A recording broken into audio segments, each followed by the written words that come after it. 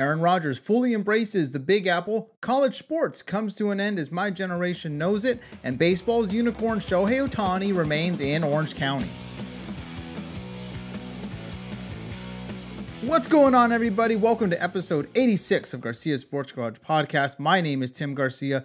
Your time is valuable, under 15 minutes. Thank you for stopping by. I want to start with Aaron Rodgers. Yes, we all know Aaron Rodgers, his controversy regarding the COVID vaccine. Yes, we all know Aaron Rodgers winning 2 out of the last 3 MVPs. Yes, we all know Aaron Rodgers, he can be a little aloof, a little moody. Yes, we know Aaron Rodgers was the quarterback of the Green Bay Packers, and now he decided for a change of scenery, a change of lifestyle, surrounding himself with a completely different culture in New York City to play football for the New York Jets. Some things just don't belong in other places, right? Can you imagine the Kardashians? Can you even fathom their success if they were to live in, say, Nebraska or Montana? I mean, Nebraska's state slogan is literally, "It's not for everyone."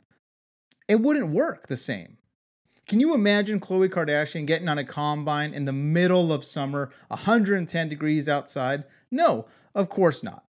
Aaron Rodgers is from California, the West Coast, the best coast, in my opinion. He's used to big crowds. He's used to a different dynamic, a different lifestyle. And he never got that in Green Bay. Never got that in Wisconsin. I know, believe me, I live in Kansas now. I went to school here. I'm from Southern California. That Midwest mentality, that is a real thing. That is no joke. It's just different. It's hard to even put into words, but it's there. There's just something different away these smaller towns, smaller areas tick. And now you land Aaron Rodgers, one of the most popular athletes in all of sports, into the Big Apple, the entertainment capital of the world, you could argue. He's surrounded by movie stars, musicians, the most famous billionaires, Wall Street, Broadway, major sporting events, major concerts. He's got the world at his fingertips in New York City. And what do you know? He's thriving. He's seen Taylor Swift twice. He was at the New York Rangers playoff games. He's been to New York Knicks games. He's been to a Yankees game. He's fully embracing it. And you know what's different about him? He looks happy. It looks like he's embracing his younger roster in New York. He seems relaxed. Remember his famous RELAX comment after one of the losses in Green Bay. He seems so chill, it doesn't even seem like Aaron Rodgers. But that's what a change of scenery could do to someone. I'm not high on the Jets this year, but if he's having fun and he's looking happy and relaxed and he's not yelling at his receivers and he's not ignoring them, maybe 2 years the Jets can be something. But I want to start with this because Aaron Rodgers, I saw an interview with him on the Hall of Fame game with Mike Tirico and Chris Collinsworth, and he just looks like a different person. He's still in that honeymoon stage with the Jets, but there's just something different about Mr. California Aaron Rodgers now being in the Big Apple. It's all about where you're placed.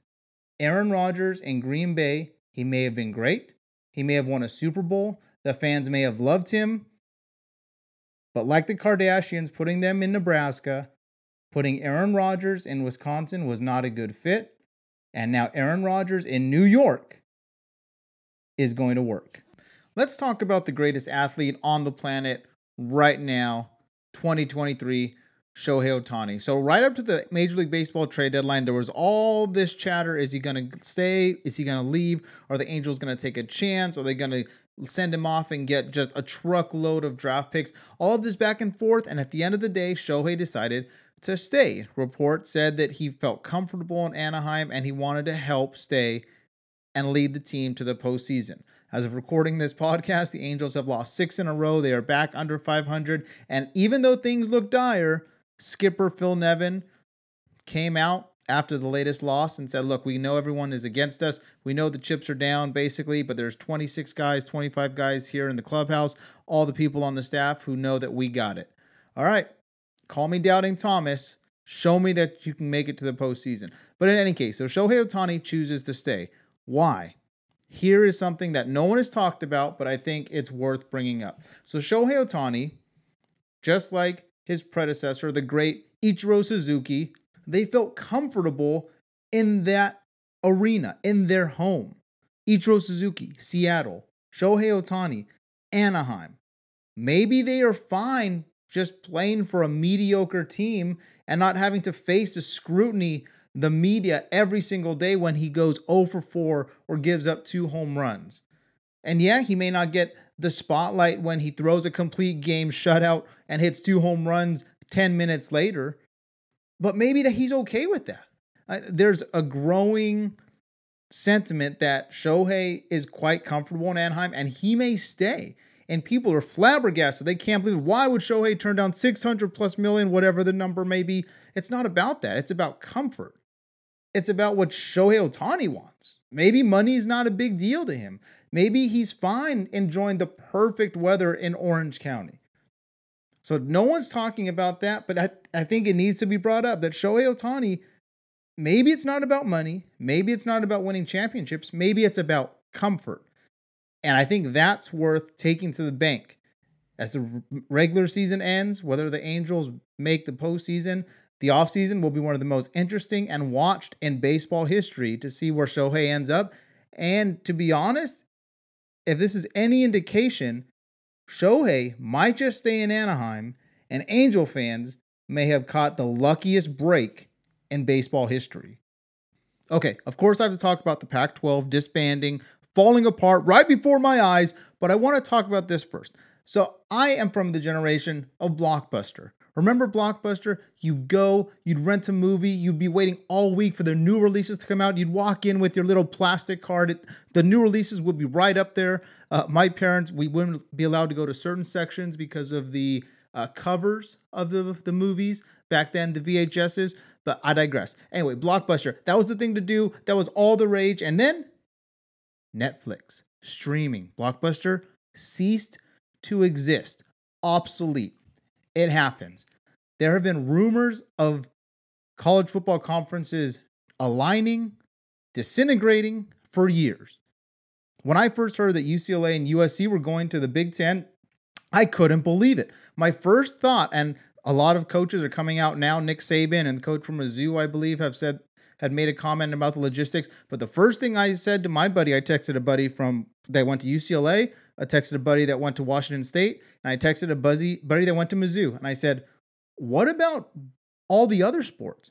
Baseball, softball, basketball, soccer.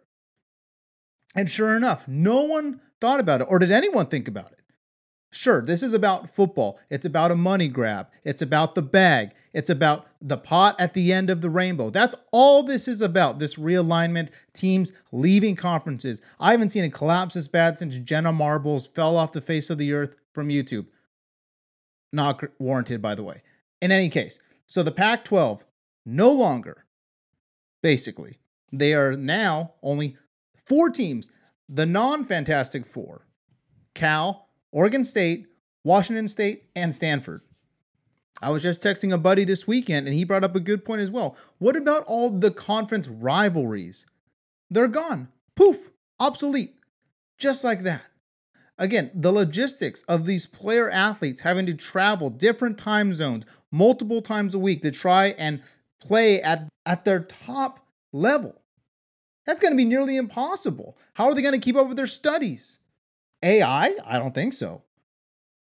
It's all about money, and it seems to only be geared toward college football. College football makes billions and billions, yes, that's with a B, billions of dollars in revenue every single season. That's all this is.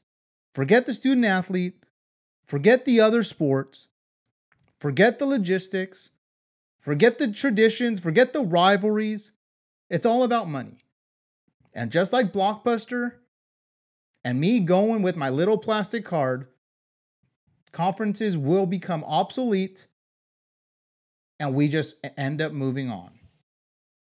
Okay, I want to finish talking about the running back situation in the NFL. But first, if you like this podcast, thank you for listening. Follow me on Instagram at GSG Podcast. You can download this episode at Apple Podcasts, Spotify, SoundCloud, wherever you download podcasts. Again, Instagram at GSG Podcast, and download Apple Podcasts, SoundCloud, and Spotify.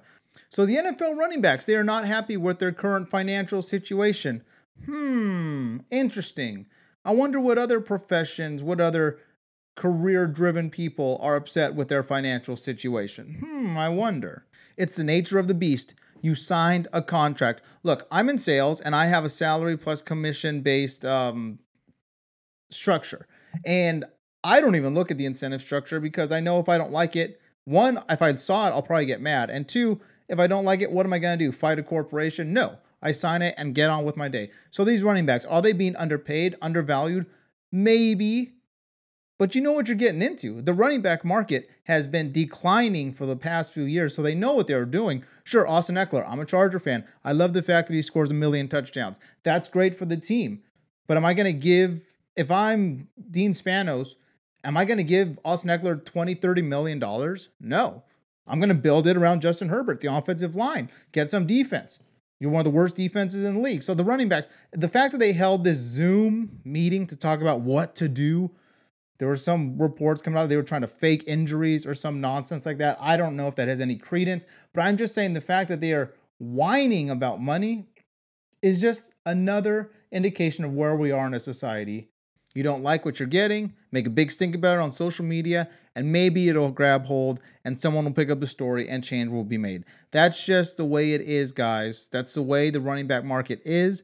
Everything changes. It goes in a cycle. And unfortunately for you, it's just your time to be financially irrelevant to NFL football teams. So that's just a quick little take on what I think about what's going on with the NFL running backs. They're going to play. They're going to score touchdowns. They're going to win or lose me a fantasy season, just like all of you play fantasy football. It's just the way it is. So running backs in the NFL, upset they're not getting paid money, think they deserve more. Maybe they do. Maybe they don't. I don't know. But just get out there and ball. Okay, that's going to do it for episode 86. But first, my star of the episode, Taylor Swift. Yes, T-Mania, whatever they call it. Someone the other day said that they haven't seen mania like this since the Beatles. I wouldn't go that far. That's a little crazy. But Taylor Swift was playing in Los Angeles this past weekend, and she gifted Bianca Bryant her 22 hat.